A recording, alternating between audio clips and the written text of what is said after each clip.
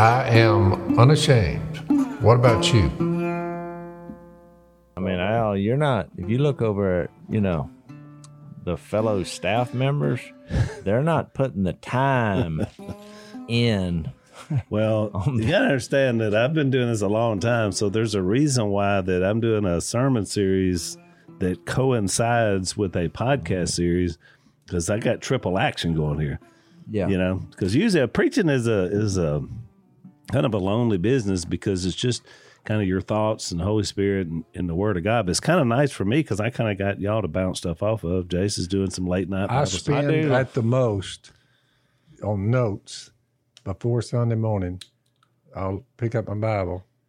I'd say less than 5 minutes, 90% of the time, 95. Yeah, and because your situation sometimes 10 minutes. But your situation is unique because you're basically just given a different sort of version of the gospel every week time, because you got people coming in. That's right. That are seeking and searching. So it's a little bit different setup.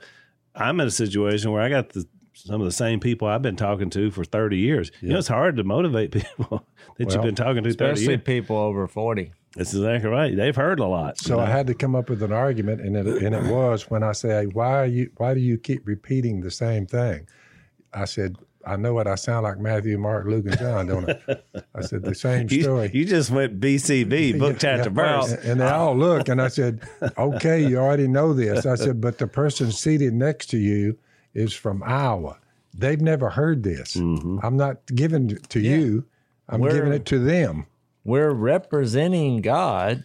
Jesus is the image of God. You introduce Jesus to people who don't know him. That's it. I have learned from the Beatitudes after my conviction, which lasted a few hours.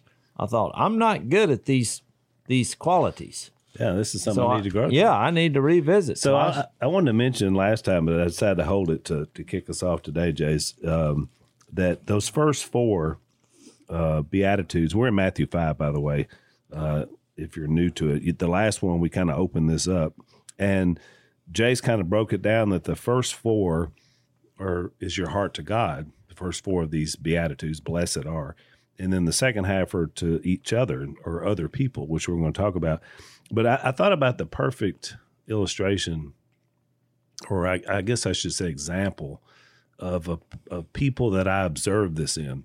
There's a lot of people. I've seen this in people. And usually it's older people, usually mature, wise people. Mm-hmm. But one of our old mentors, Jay, is Carl Allison, his wife Barbara. Both of them have fallen asleep in the Lord. They're waiting on the resurrection. Wonderful people. And when I was able to speak at Carl's funeral, and I said then, and it's still true to this day, that he's the best man I've ever known, and including myself. And he was just a good man. He was solid.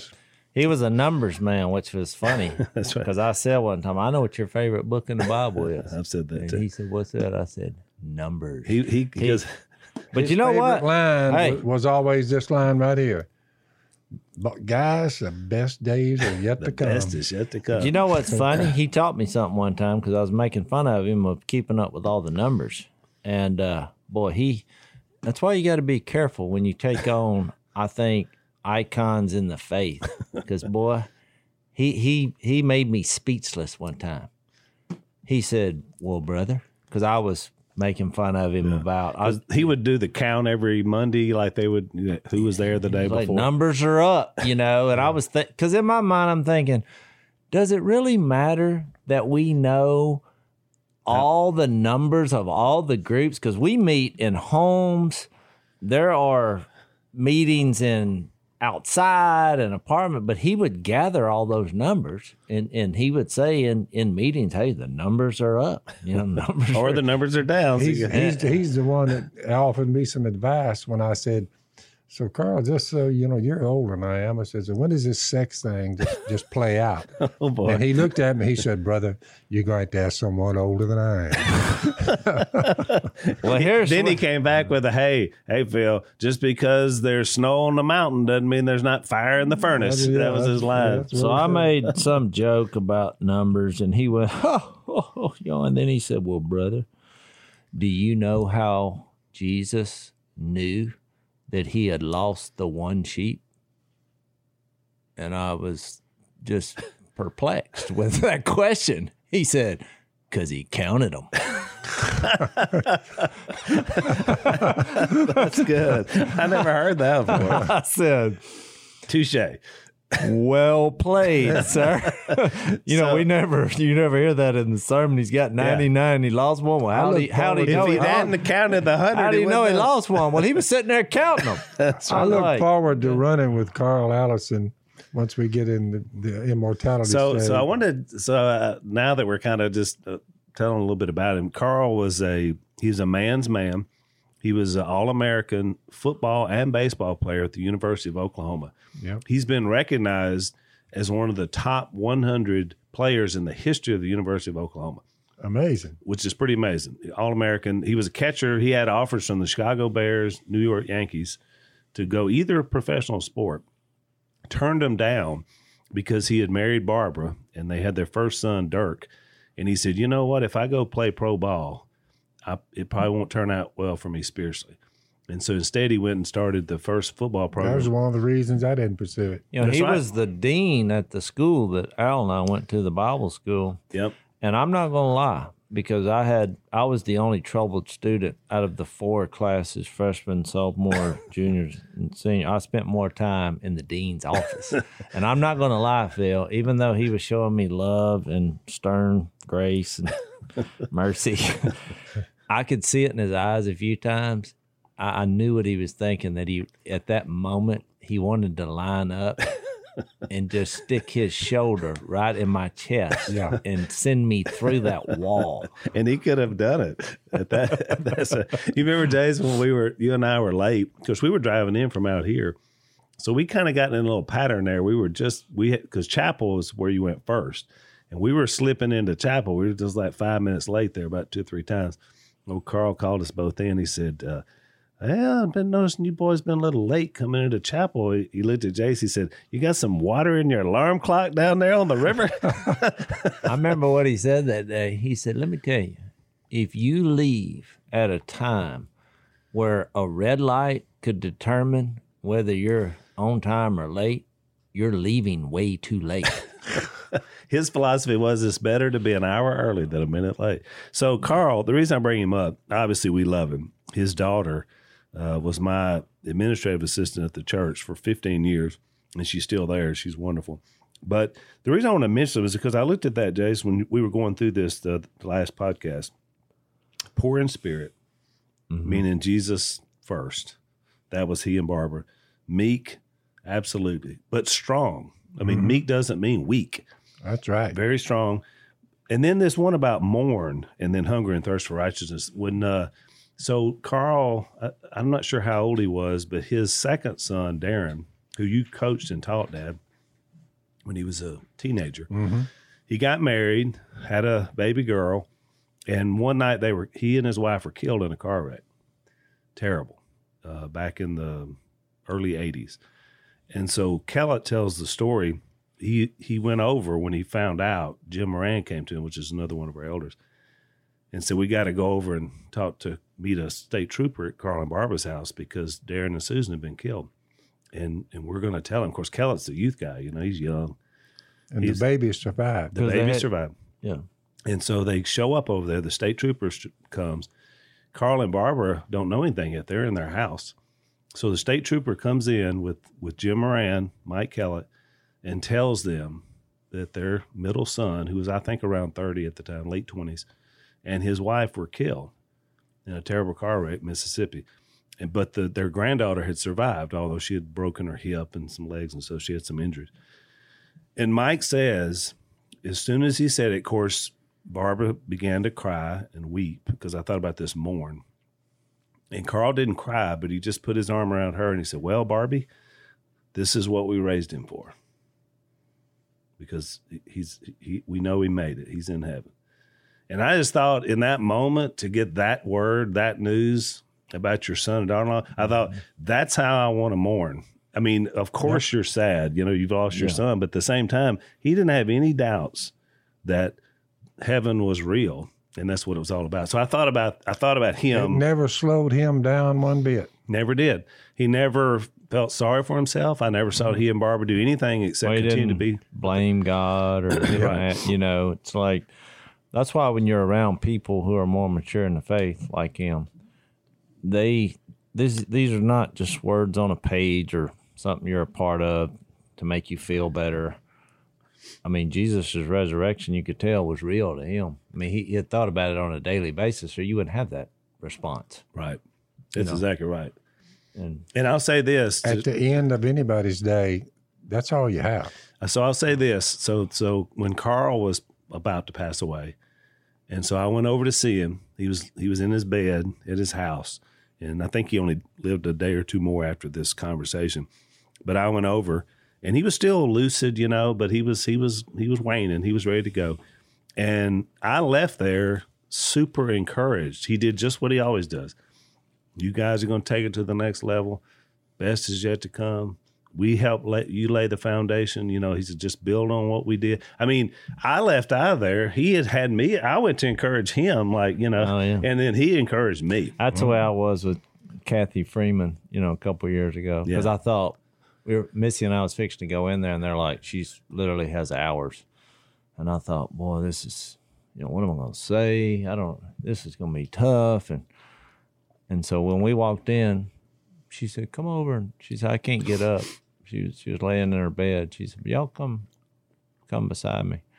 And so we just piled up, you know, right next to her in the bed. And she took over the conversation.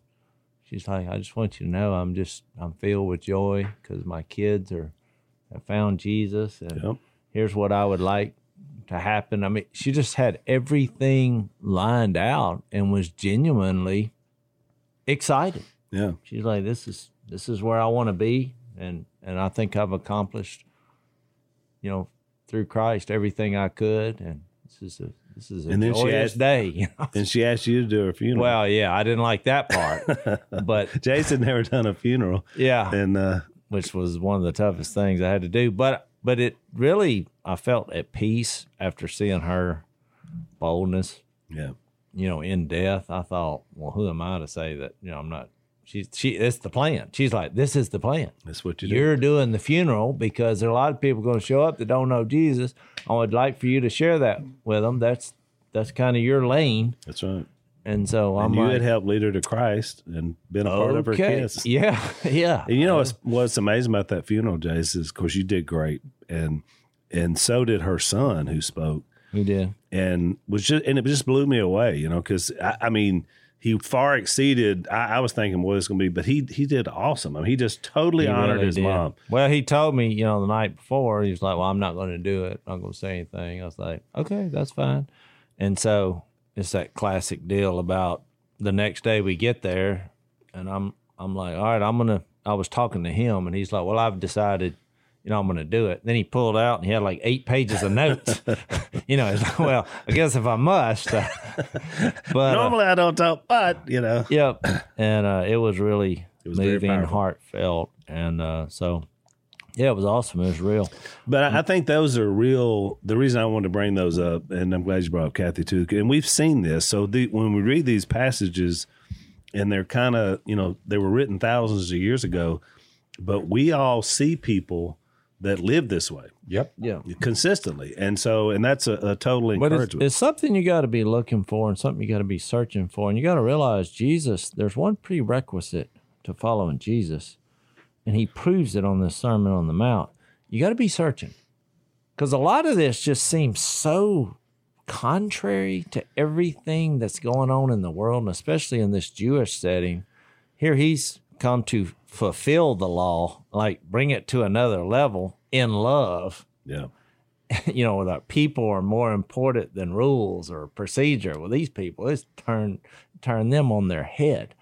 So you got to be searching and figuring out what the problem is. And that's exactly what he did. Before we take a break, I want to remind you to rate, review, and share on all our social media platforms. That helps out the podcast, so be sure and do that. Let's take a break. So, Jace, you probably didn't know this, but the average American has 97 points that they could add to their credit score, and they have no idea how to get them. Did you know that? Points are good, huh? Points are good. More points are better. That's been around as long as we need more points. So the data scientists at Scoremaster have cracked the code on how to add 97 points to your credit score. So it's really going to help you. You have to take out a loan. It's going to help you save money in the long run because it's going to lower your interest rate the higher your credit score is. So that's one of the reasons you want to check these guys out. Just takes a minute to get started. If you go to scoremaster.com/Phil, that's scoremaster.com/Phil, they're going to see how many points that they can add to your score. Because all of us know in times where interest rates are probably going to go up, when you're worried about inflation and things like that, you need to be able to get the best possible rate that you can. So if you want to check them out, scoremaster.com/Phil. So my typical day yesterday, I went fishing over at Willie's Pond because I just, I'm addicted to eating crappie. And so glad that he's stocked that pond. And I caught a crappie literally on the first time I set it out. Bam. Almost a 2-pounder. Well, the next time I throw it in there, it's about a 3-pound bass. And it was hard for me to lift him over the bridge. I got a little bitty rod and reel that I'm catching these crappie. It's not designed for large bass, but so when I was kind of swinging him out in front of me, and when I swung him over the bridge, he fell off, and so I threw him back. Well, then every time I would put it out, I got a little cork and I got a jig, and so every time I put it out, I'd get a hit. And I'd get the fish up and he'd come off. I mean, this happened for the next hour till slap dark. I mean, I bet I missed 20. I was like, I cannot figure this out. And so I had the one crappie on up, I was going to put him on ice and maybe catch some more. So when I was going to put the hook, you know how you put your hook on the bottom? It broke off. My hook was broke. When the bass fell off, it broke my hook. And so my point is, I realized, because I was fixed to go study this. I would have checked that after about number 2. I wouldn't have waited till 20. Well, that's exactly what I was fixed to say. I was like, why didn't I stop? And I was going to make this as a spiritual analogy.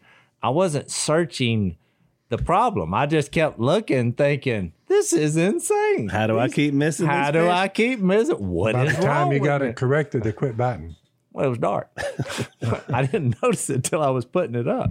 Well, I mean, usually your hook doesn't break off. Just think about that. That is rare. I mean, that's a rare thing. But I thought when I went back, I was like, well, I got my motivation tonight to tackle this Sermon on the Mount and the Beatitudes, because I had skimmed it and I thought, I got nothing. These are qualities that I struggle with, that I think everybody does. And they're seemingly the opposite of the way we naturally react to things. So how do you practically do this? But Jace, you may have a good point when you said that, things you struggle with, because we get a lot of, feedback from our audience, and they always say, well, I want to be like you guys. I want to be able to, study like you study. I want to, and they keep making it out like we've got this thing figured out, but we don't. And because anytime you approach a text, I'm always lacking. But I decided a long time ago, if I had to be, perfect, or had to be like on top of something I was preaching, I would never preach. That's right. Who could preach Well, and that's teach true. if you had it down? There's no true. having Yeah. it down. There's no having it down in your struggles. But I will say this, these are somebody called them attitudes, and I think that's right. And you're struggling, you're trying, and you're searching to put these things into your life through the Spirit. But I will say this: there's a lot of false teachers out there, and a lot of people who are not mature in the Word or in the faith. Yeah. If you have a leader, when you watch their character or how they operate, and you start going down this list and you're not seeing any of these qualities, it's a really good way That's a great point. to look at somebody. I mean, there's a difference in struggling, being aware of your problems, and then having a guy who possesses none of these qualities. It's a gauge of sorts. I agree. I mean, especially because it really covers everything.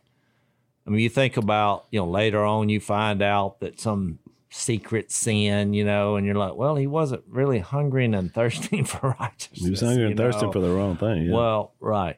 So today we're going to look at the second half of the Beatitudes, which are just as challenging as the first half of their relationship with God. But I did a little study on the first one because I thought this was my biggest struggle. Because look, when you read this verse, blessed are the merciful, for they will be shown mercy, it's just hard to be merciful, especially when somebody does you wrong. Yep. Yep. It's just hard to do. Now, you know, you tend to look at, I think this starts in like when people say, well, what does it mean to be merciful? I think most people think forgiving those who don't deserve it or helping those who can't help themselves. That's a pretty good idea of what most people think. But I think the more I study, there's way more to it than that. And I think so. Here's the internet definition: mercy, compassion or forgiveness shown towards someone whom it is within one's power to punish or harm. So, you know, just the word itself, it's phrased like, in other words, you extend to them compassion or forgiveness when they really, you could punish or harm them for what they've done. So that's not a bad definition. So there's a lot of verses. I mean, I think the one thing is you got to realize that God is merciful. I mean, there are literally hundreds of verses. And it doesn't just say he's merciful. There's a phrase that I kept seeing which says God who is rich in mercy. So when you think about us being poor in spirit, it does coincide with God being rich in mercy. Yeah. Which is awesome. And you also got to realize that we all as humans, everyone past the age of a little kid, needs mercy at some point in their life. Yep. So, you know, James addresses this. There's a whole section in James, but I'll just read this. James 2:12 and 13 says, speak and act as those who are going to be judged by the law that gives freedom, which is in contrast to every other law that we know of. Because guess what you have with the law system and any kind of nationalistic, judgment? No mercy. They ain't worried about giving you mercy. And they're sure as heck not worried about giving you freedom. Because judgment without mercy will be shown to anyone who has not been merciful. And then it says mercy triumphs over judgment, which flies in the face of everything that we really think that brings success. Right. Because you have to have, when it comes to laws and criminal activity, you have to have a legal system. Just imagine if we didn't have that, where punishment and judgment for your act wouldn't work. So then you say, well, how come God's mercy works in this realm? So how would y'all answer that, just as far as an overview of God's mercy? Because in God's case, it still doesn't take away from that there's judgment. I mean, even though he's rich in mercy, it's also very clear that he's also he, our being judge. God, has the authority, Right. to not extend mercy. That's right. Here's the law. You know, the law was added so the trespass may increase. Right. We studied it in the book of Romans. Yeah. In other words, in the law and everything about it pointed us to the author of mercy. You know, that's in Galatians. Remember, he said the law was given for a reason. Right. It's to point us to Jesus. So you're no longer under the supervision of the law. Right. Mercy triumphs over judgment. It's a wonderful thing. Well, my short answer, Jace, is that the way everybody is rebellious toward God at some point in their life. The way that God the Father still is able to extend judgment and mercy at the same time is he offered all the mercy through Jesus Christ, his son. Yep. Exactly. That was the way. That is correct. So if the sin is put on him, so then no matter where you are. And there was a horrific price to be paid in order to be merciful. Part of himself became a human being and died. Whew. I mean, Well, and I think in this And context, you look at the price, what bought you. in our legal system, it's all about what you can prove. You have representatives, and some of them may be shady, some of them not, but you might have done it. You might have get away with it. Right. There's so many loopholes. But you got God, a high dollar defense attorney trying to make you look as best he can. That's right. But with God's plan, well, he knows your heart. He knows what happened exactly. You're like, oh, no, it wasn't me. Oh, yeah, it was you. I saw you. I know. I saw the whole thing. And he even knew what you were thinking before you did it. So you're never going to slip one by him. But that changes everything. Hang on, let's take another break. So, Jace, I've noticed one of the things that when you go to an airport or you travel, that almost everybody has earbuds now. Yeah. In the old days, they would have like the cans, like we have the big old huge Bose. But now everybody, I guess technology, everything's gone down to the smaller, fitted in your ear kind of a thing. Listening to music, listening to podcasts, maybe listening to Unashamed, which would be really good. One of our sponsors is a company called Raycon, and they make really good earbuds. They're most comfortable ones I've ever worn, because sometimes some of them are bad about falling out. They give you 3 or 4 different sizes to be sure and fit your ear perfectly. So you get 8 hours of playtime, 32-hour battery life. There's a built-in mic so you can take calls, which is really good. They're half the price of other premium audio brands, so it's a good deal. And they come with a 45-day happiness guarantee. We like happiness guarantees. So check them out. Our listeners can get 15% off if you go to Raycon, R-A-Y-C-O-N, buyraycon.com/unashamed, buyraycon.com/unashamed, save 15% and start hearing some good music podcasts. That changes everything. You're not going to... When the one who extended mercy, that'd be Jesus. I mean, for him to be merciful, you would have had to been God, right? To say, I'll forgive you, right? Yeah. And really, the only way to miss the mercy is to miss Jesus. Oh yeah. I mean, now to me, people talk about how hard it is, but it's really not that hard. It's just it's a hard decision to make. But the pathway to mercy is not that difficult if we're willing to be poor in spirit and allow Christ, right? Yeah. Yeah, exactly. And so I wanted to read this Ephesians 2:3 because it kind of, we were running around, verse 2, as members of the kingdom of the air, which is not God, the evil one. And it says, verse 3, all of us lived among them at one time, gratifying the cravings of our sinful nature and following its desires and thoughts.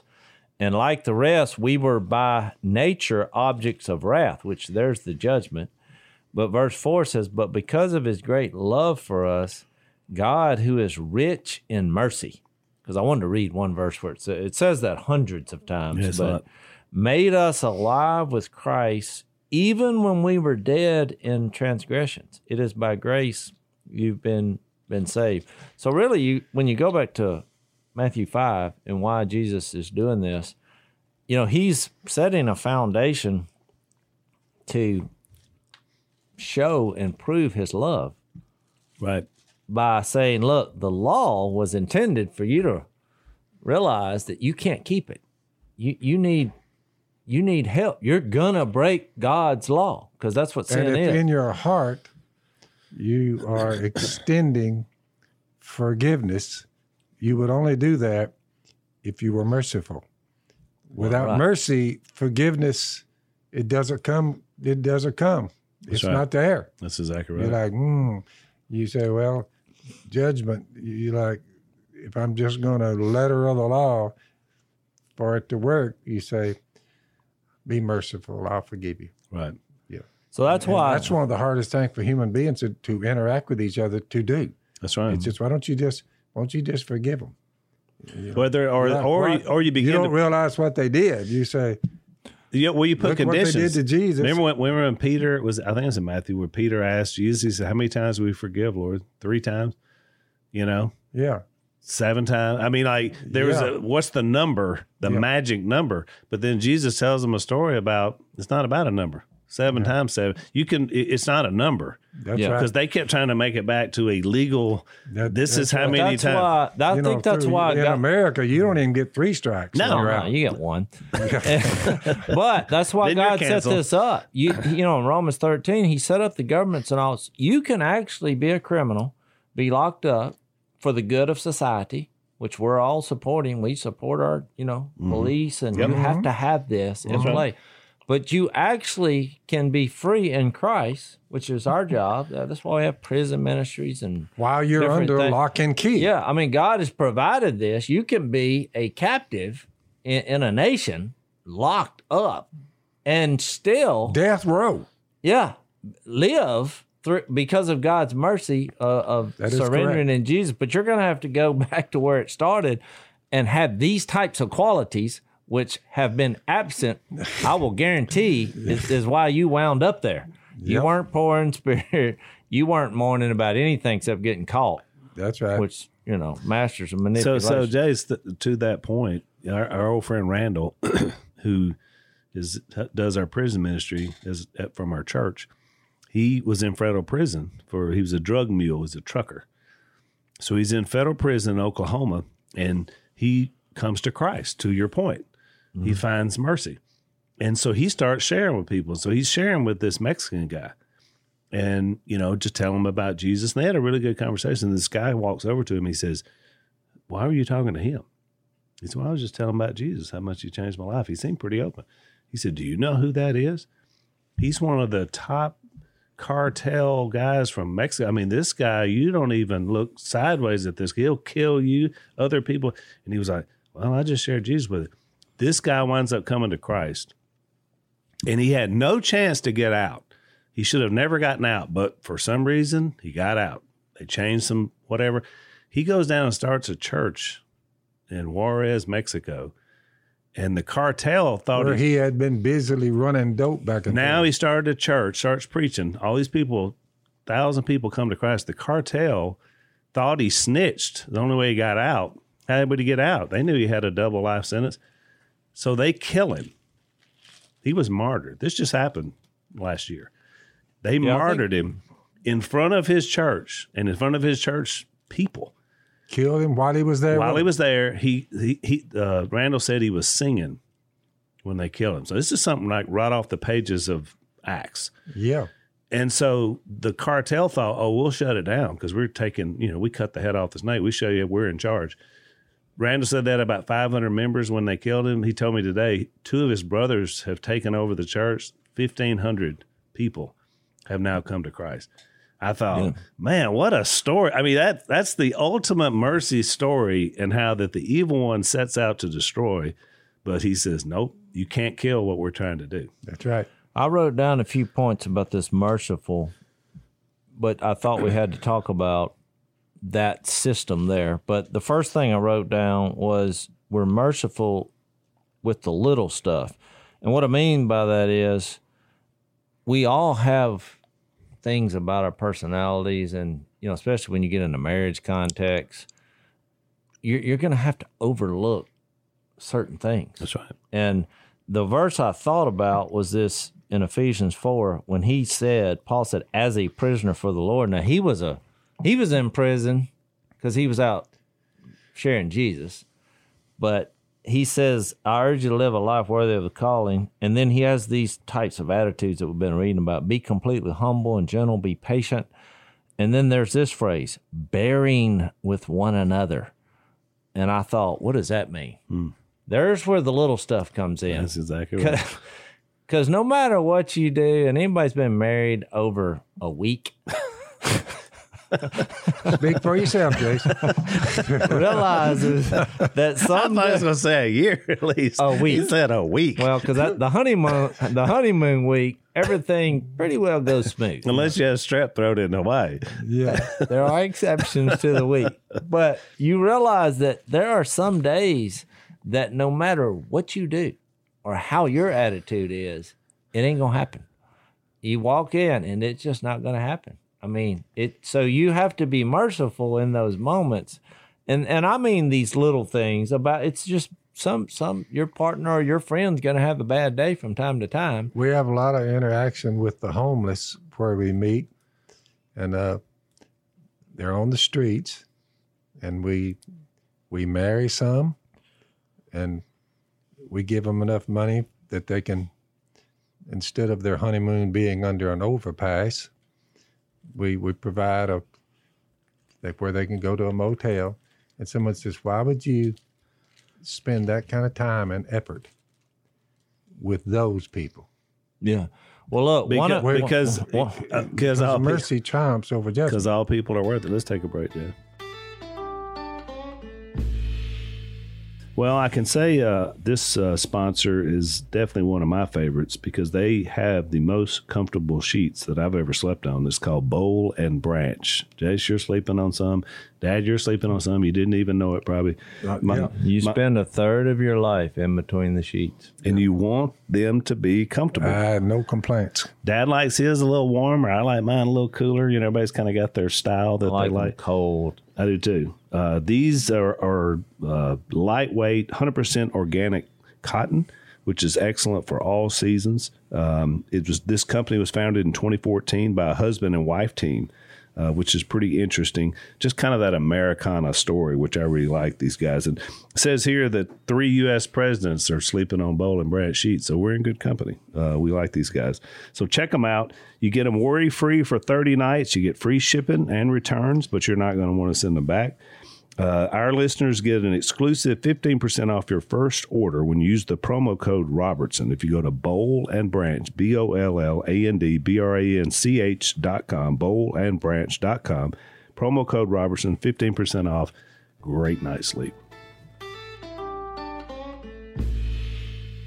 Well, one of the points, I had this later, but I'll go since you brought that up. One of the points was that mercy should be premeditated, which is the opposite of premeditated murder. Great point. Yeah. But premeditated mercy, that's the heart part in all this. Well, it's where you're looking for the outcast and the lonely, and because that's what Jesus did. But the reason I bring this up, and I'm glad you brought up about the homeless, is that Matthew, who, let's face it, was an outcast. Yep. He was a tax collector. And tax collector, the reason they had such a bad reputation is because they had so many kickbacks going on. You know, you basically are the representative. You were getting wealthy off of your job. Like, guess what? The Romans want 10, whatever the name of the denarii, and he gives the Romans, 4, and he keeps 6. And I mean, these people were just scoundrels. Yeah. But he was an insider first because he was from the tribe of Levi. That was his other name, was Levi, which meant he was a Levite. So he was set apart to be a priest, but then became a tax collector. He was legalistic to the core. Well, the reason I bring him up is because later on in Matthew 9, you say, what's this got to do with mercy? As 9:9 says, Jesus went on from there, and he saw a man named Matthew. Well, this is a guy writing the book, which is awkward. You know he's awkward because he's put this in chapter 9. I'd have put this in chapter 1. And he says, follow me. And he told him, Matthew got up and followed him.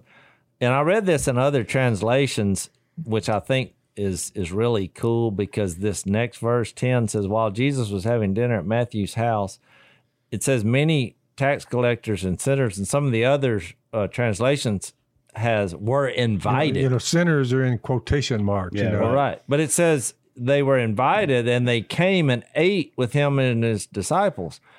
And because I think that's a key word, because when you think, well, what are these people doing here? Well, you never would think that they would say, well, we invited them. That's right. I mean, who invites? Why does your teacher eat with tax collectors and sinners? Yeah. Which then launches... that covers a lot of ground. Well, that launches a 3-year battle about this. I mean, 2,000 years later, that was my point a while ago. 2,000 years later, we've had more than one say, why do you fool with them? Why would you invite them? When you think about a pimp, they're human beings, a drug pusher, or all that, you're just like, well, nobody likes these people, which is that's right. Fair enough. You get them out of jail, and some of them said, so you're paying the bail to get them out? And the last brother we did that with, there's been a few of them, he said, I thought y'all forgot me. Yeah. I said, we didn't forget. Yeah. So look what he goes on to say. And he says this many other places, but he says on verse 12, here's my point. On hearing this, Jesus said, it is not the healthy who need a doctor, but the sick. But watch the next verse. But go and learn what this means. I love this because he's looking at teachers of the law and all these debaters, and he quotes this Hosea 6:6. He says, I desire mercy, not sacrifice. For I have not come to call or invite the righteous, but sinners. Well, that turned them on their head. And really, when you think about this, on what that verse means, it's like when you read Romans 12 and it says, offer your bodies as a living sacrifice. This is your spiritual act of worship. But when you put it in context of this verse, it almost makes you think that being merciful is actually more important than worshiping itself. It is. Yeah. Basically, while you're there, in Matthew 9 there, it's not the health. They said, why does he eat with tax collectors and sinners? On hearing this, Jesus said, it's not the healthy who need a doctor, but the sick. But go and learn what this means, because it's a tough thing. I desire mercy, not sacrifice. For I've not come to call the righteous, but sinners. Exactly. Yeah. When Jesus says you go, have to learn that. when Jesus says go learn what this means, Yeah. that means you should have a timeout. Plus, it doesn't come automatic either. But to your point, It's though, a Jace, learning process. to your point, think about this. So he's speaking to these people who are supposed to be the spiritual leaders of Israel. You're the ones, you've studied it, you've done it, you've worshiped in the temple, all this stuff. He's basically saying you've missed the whole point because you're only concerned about people that look like you. Mm-hmm. And so when I read that, Jays, I think about from Hosea's day all the way forward. So we're talking about hundreds of years. These people have gone to the temple and they've made their sacrifices, their goat, their lamb, their dove, their whatever it is they bought to sacrifice. And yet their They're heart, saying, that's it. that's it. They can walk out and have no mercy. I fulfill the law. And he says, you know what? I don't want the sacrifice. That's not why we designed that. I want your heart to be merciful. I want you to be like me. And so to me, it was an indictment. When I read that, I thought, what an indictment on them. That's right. Because you should have been the ones leading Israel in this. Instead, you didn't. Well, that's why he did this over and over. You remember the story? Because I think this comes under the category of you've got to love your neighbor. But what if your neighbor is not the same color as you or has done horrible things or whatever you could We come still up with? have in America white churches and black churches as the norm. I'm like, Exactly. of all the places, you should not see that. It's the churches should be known for everybody being there. All people. That's exactly right. I agree. Well, you remember the story Jesus told about the guy, this is in Luke 10, a man was going down from Jerusalem, Jericho, and they stripped him of his clothes and beat him and went away, leaving him half dead. And a priest happened to be going down the same road, and when he saw the man, he passed on the other side. So too, then which meant, Jace, that not only passed him, but he moved over. he So he avoided wouldn't have to be right next to him. he avoided the wreck and carnage. Let's take our last break. Well, then a Levite, when he came to a place and saw him, passed by on it, moved over. But a Samaritan. So why is he bringing up a Samaritan? Because you have people that are supposedly not supposed to associate with other people. He's traveled and came where the man was. Well, he saw him, took pity on him. He didn't care who he was, where he was from.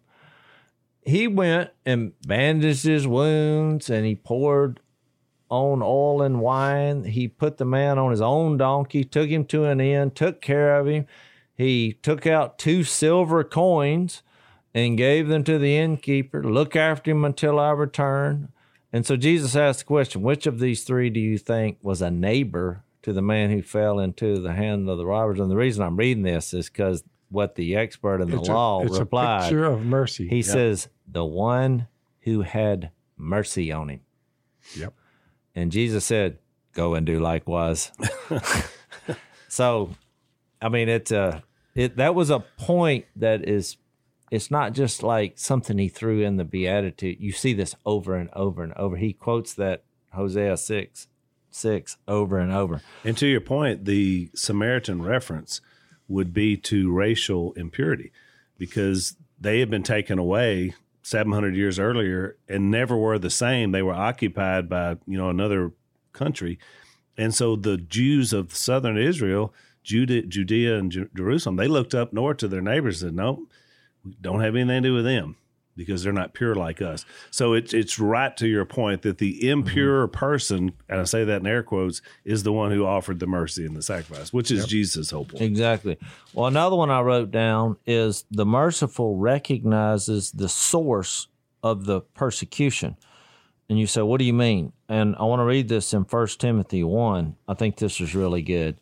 Because when you realize, even to go back to the, a marriage situation where there might be having a bad day or whatever, in the world, you got to realize people who are doing all this persecuting and hurling abuse, and because there's a lot in here about falsely saying all kinds of things about you. Well, we have in 1 Timothy 1, I think, a blueprint for how this happens. In verse 13, it says, Paul said, even though I was once a blasphemer, a persecutor, and a violent man. So he brings up when he was the one hurling abuse on people following Jesus, I was shown mercy because, and he puts down in here the source, because I was acting in ignorance and unbelief. The grace of our Lord was poured out on me abundantly along with the faith and love that are in Christ Jesus. Well, then he goes on and says this, here's a trustworthy saying that deserves full acceptance. Christ Jesus came into the world to save sinners, of whom I was the worst. But for that reason, here's this phrase again, I was shown mercy, so that in me, the worst of sinners, Christ Jesus might display his unlimited patience as an example for those who would believe on him and receive eternal life. So that's what happens. You got to cut to the chase. The only way you're getting out of here is to be shown mercy. That's it. He said, we're all in worst. need of mercy. And he was saying, look, I was acting in ignorance and unbelief. Well, when someone persecutes you or falsely says something, instead of getting angry, Ephesians 4, I think 30 says all that, get rid of all rage and bitterness and malice, and because people are going to do you wrong. Yep. But it's instead be kind and compassionate. Y'all remember that phrase. Because you got to realize, what do hurt people do? They hurt other people. Yep. You realize they're ignorant. They don't believe, they don't know this. So you have to kind of go beyond what's on the outside and you're. And remember, Jason, the mercies in Christ, because look what he finishes that section out with in verse 19 to Timothy. He gives him some instructions. He says, some have rejected these and so have shipwrecked their faith. Among them, Hymenaeus and Alexander, whom I have handed over to Satan to be taught not to blaspheme. Now, that shows you right there can still be judgment, but of people that cross a line, which they crossed. And Paul said, look, these people are not doing us any good. So I have said, away from us. It happens among the faithful. It does. So it's really interesting that you can have a mercy base, but still have judgment, which is how we see God. He's always going to be perfect and righteous in his judgment, but he's also going to be merciful through Jesus. Yeah. Well, I mean, I've kind of combined a lot of these things as we talked about that I wrote down, but I think the point he was trying to make, which he's going to make, which is uncomfortable for people who are Pharisaical and teachers of the law, and even our modern religious kind of ritualistic type settings, is that Jesus put people over the law. That's why he had all these moments where he healed people on the Sabbath, and he's like, well, man was made for the Sabbath, not Sabbath for man. And, they're out there picking grain, on the Sabbath. Well, they were hungry, and he took up for them. And so all these situations that happen, well, that trickles down to us. And you realize, people are going to make mistakes. People may be ignorant of, I remember when I was in Israel and I get on an elevator and I'm like, something's wrong with this elevator. And, it would go to the next floor and the door would open. There was nobody there. It was like, 12 floors. I'd go to the next floor. It would open. I was just getting so frustrated. Well, by the time I got to whatever I was doing and got back, I went over to the desk. I was like, hey, somebody need this button is stuck. And so my friends I was there with, they were like, no, today's the Sabbath. Because the reason it did that, because if you had to push the button, you would be working on the Sabbath. You are kidding. Yeah, but look, I've lost my mind because I'm stopping because I was ignorant of what was going on. I'm mad over something that now I'm really mad over because I'm like, Jesus put that on the cross. They're like, yeah, but we don't believe that. And so it just shows you how there was no mercy from my end or their end, but I sympathize. And that wasn't like that was hundreds of years ago. I mean, that was a couple of years ago. They're still doing that. You can't push the button on the elevator on the Sabbath because it's right back to you not helping the ox out of the ditch, and you know what I'm saying. It's the same. It's just a new set of rules and examples. But you're talking about frustrating. Oh my goodness! So I got to give them mercy because they're not giving people mercy because they're under a legal law system. But guess what? Everybody's mad. Everybody's angry. Judgmental and bitter.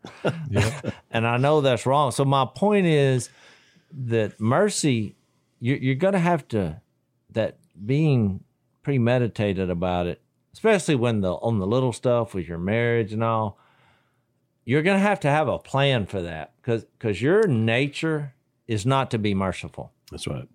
And it's going to lead then to the rest of the things. You mentioned understanding where persecution comes from, but also the two we didn't talk a lot about, purity, pure in heart.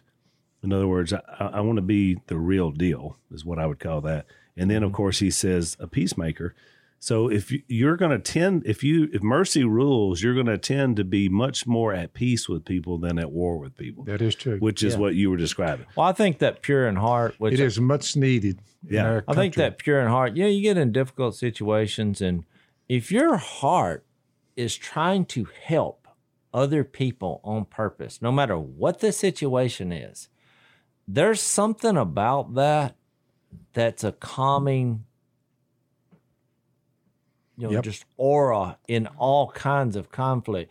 I mean, that doesn't mean you're going to get it right or you know what exactly the answer is.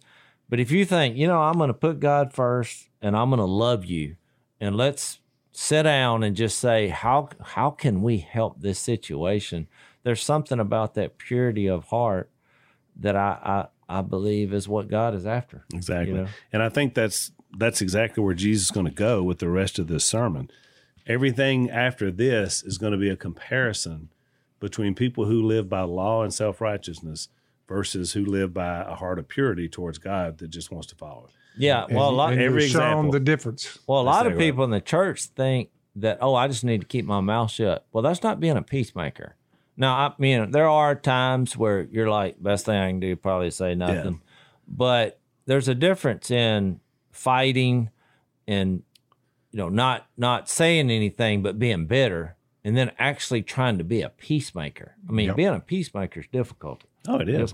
And me as a church leader through the years, all of us, but especially my role is, there's conflict between people in the body. And so I don't want to ignore it. We got to get together and figure out what we need to do here. And so mature people, so we're challenged to get it right with your brother. If you can't get it right, bring in somebody to help you get it right. So that's the idea. You don't ignore it, which is what you were talking about. But in all this, as hard as it's difficult to see, God said, look, you want to be happy on earth? You want to be blessed? You have these qualities. Yeah. And at some point, you just got to take his word for it. As difficult as it is for every sinful nature inside of us to do the opposite, I think you trust God here. And look, he gets to the end. Very seldom does he ever say, look, you do this, you're going to be rewarded. That's right. I mean, he actually just comes out and says there's reward for having these qualities in your life. Who doesn't like a reward? Exactly. All right. We'll get back into it next time. Thanks for listening to the Unashamed Podcast. Help us out by rating us on iTunes. And don't miss an episode by subscribing on YouTube, and be sure to click that little bell to get notified about new episodes. And for even more content that you won't get anywhere else, subscribe to Blaze TV at blazetv.com/unashamed.